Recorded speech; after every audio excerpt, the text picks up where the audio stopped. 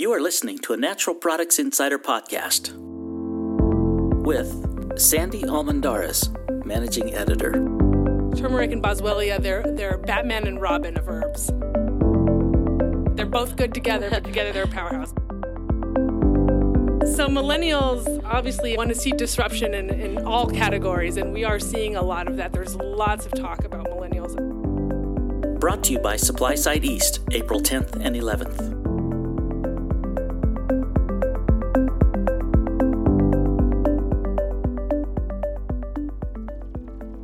Hi, and welcome to a SupplySide West edition of the Healthy Insider podcast. I am on site at Mandalay Bay with Ivan Wasserman, who is a partner at Amin Talati Upadhye, and Ivan is actually speaking 3 times at the show, so hopefully he's drinking a lot of warm tea at night. But this podcast, we are going to focus on FDA lawsuits, class action, actually just the class action. But he spoke at our workshop, FDA lawsuits and class action litigation in dietary supplement industry. So Ivan, the first question is, why is it, welcome actually. Thank you, Sandy. I'm thrilled to be here in the SupplySide West. I love doing these podcasts. I'm speaking 3 times, but I'll speak 4 times or 5 times if it's with you. Wow. Oh, that's very sweet. Okay, so now the first question. Yes, I'm ready. Why is it important for supplement and food brands to be aware of class action trends? It's incredibly important, a class action trend. So class actions, as many of you listening know, have become a really, really problematic, difficult area for dietary supplement manufacturers. We were thinking about this. We had a trends chart presented at my presentation, which showed the rise of class actions and how many there have been since 2012. And I was thinking that presentation probably wouldn't have been given in 2005 or 2000. No one would have shown up because class actions just weren't a thing. This type of there were class actions certainly, but class actions against dietary supplement companies for making product claims just didn't exist 15, 20 years ago. When you were a dietary supplement company, you were worried about the Federal Trade Commission, the FTC if you're making claims, the Food and Drug Administration. And pretty much that was it. Those 2 big government agencies were the 2 agencies that would possibly take some type of enforcement action based on your claims. Those 2 agencies still exist, they're still around. But most companies here, most of my clients are even more worried about being the target of a consumer class action. They're just very prevalent. We are getting almost a letter a day on behalf of one of our clients from a plaintiff's lawyer alleging that our products are making some type of claim, making some type of representation that they don't want, and basically saying, pay us or we're going to sue you. And you can either pay them or they'll sue you, and you can ultimately win that lawsuit, but it's very expensive to defend. A letter a day? A letter a day to our law firm targeting one of our clients. How many clients do you represent? How many? Like 3. Wow, must be very lucrative, those 3 clients. Those 3 companies. No, we do represent hundreds of food. It's not just dietary supplement companies. Yeah. We represent a lot of food companies as well. Okay, but still, that's quite a lot. It's a lot, and I'm sure every other law firm out there like ours is experiencing the same thing. So in your presentation, you noted that there are these 4 states basically that are driving this. Where most of these class actions are filed, and so that's California, Florida, New York, and Illinois. So is it a good strategy for our brand to just look at the laws of the consumer protection laws in those 4 states and make sure that they comply to them, and they'll help mitigate their risk, or do they really have to look at every 50 states, all of those laws? So you definitely need to be aware of every state's unique laws. And every state, most states have some unique laws. Prop 65, for example, which we really didn't talk about in our session, is certainly a law that's unique to California. But in our session and the types of cases we're talking about, every state and the federal law is pretty similar. These are basically allegations that somehow you are deceiving consumers because your product doesn't do what it says it's doing, or some other type of issue. So it's really not, a creature of California law or Illinois law. California definitely by far has the most of these lawsuits, and it's not that the substance of their law is the most unique, but they have the most sort of consumer-friendly laws to bring lawsuits in. Mm-hmm. And of course, it's one of the biggest markets. So if you want, a good strategy to avoid any class actions is to avoid selling products in California, but as I like to call it, the country of California, but from a market perspective, obviously it's such a huge market that's not a viable option for most companies. Right. Yeah. So you're basically going to, if you're playing, you are likely to get a class action if you're playing in this industry? It's really hard to tell a client, you're never, if you have a big product, successful product, you're most likely going to hear from a plaintiff's lawyer. It's just a sad reality. How fun. Yeah. So you mentioned that it's these laws are about deceiving consumers, but what are the most common allegations made against brands in class actions?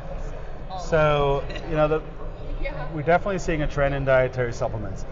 Claims that your product are natural is still one of the biggest. It's still bigger in the food space, but you are seeing targeted actions for natural dietary supplements because the word isn't defined. It's become this very large area of law for plaintiffs' lawyers.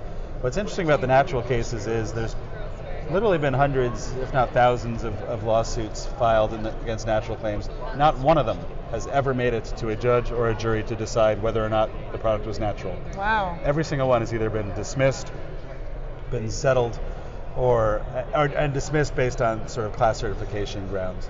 So natural, we're still seeing a lot. Specifically the dietary supplement realm, obviously, claims that your product doesn't do, or anytime you're claiming your product does something, a health claim, even a structure function claim, certainly a disease claim, clearly we're seeing consumer class action lawyers arguing that your product doesn't do that, and that's very common.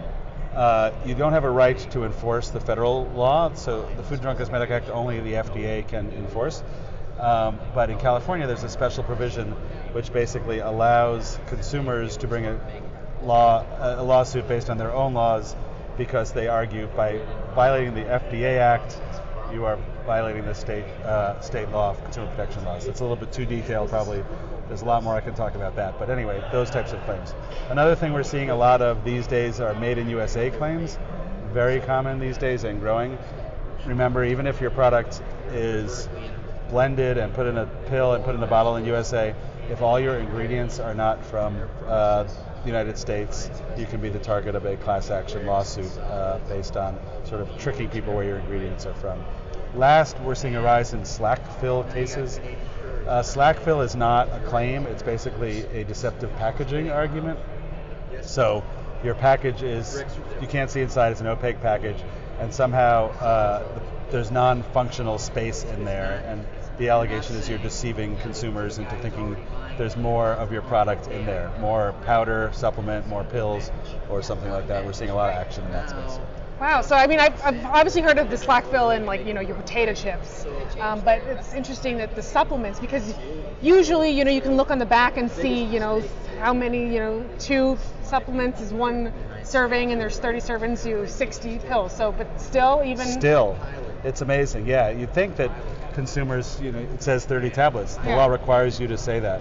But they're still bringing cases that, you've got too much space in that bottle, too much empty space that's not serving a purpose. Wow, interesting. Yeah. So there's no way that you can guarantee that a company won't get a letter from a class action attorney. But what are some strategies to reduce the risk?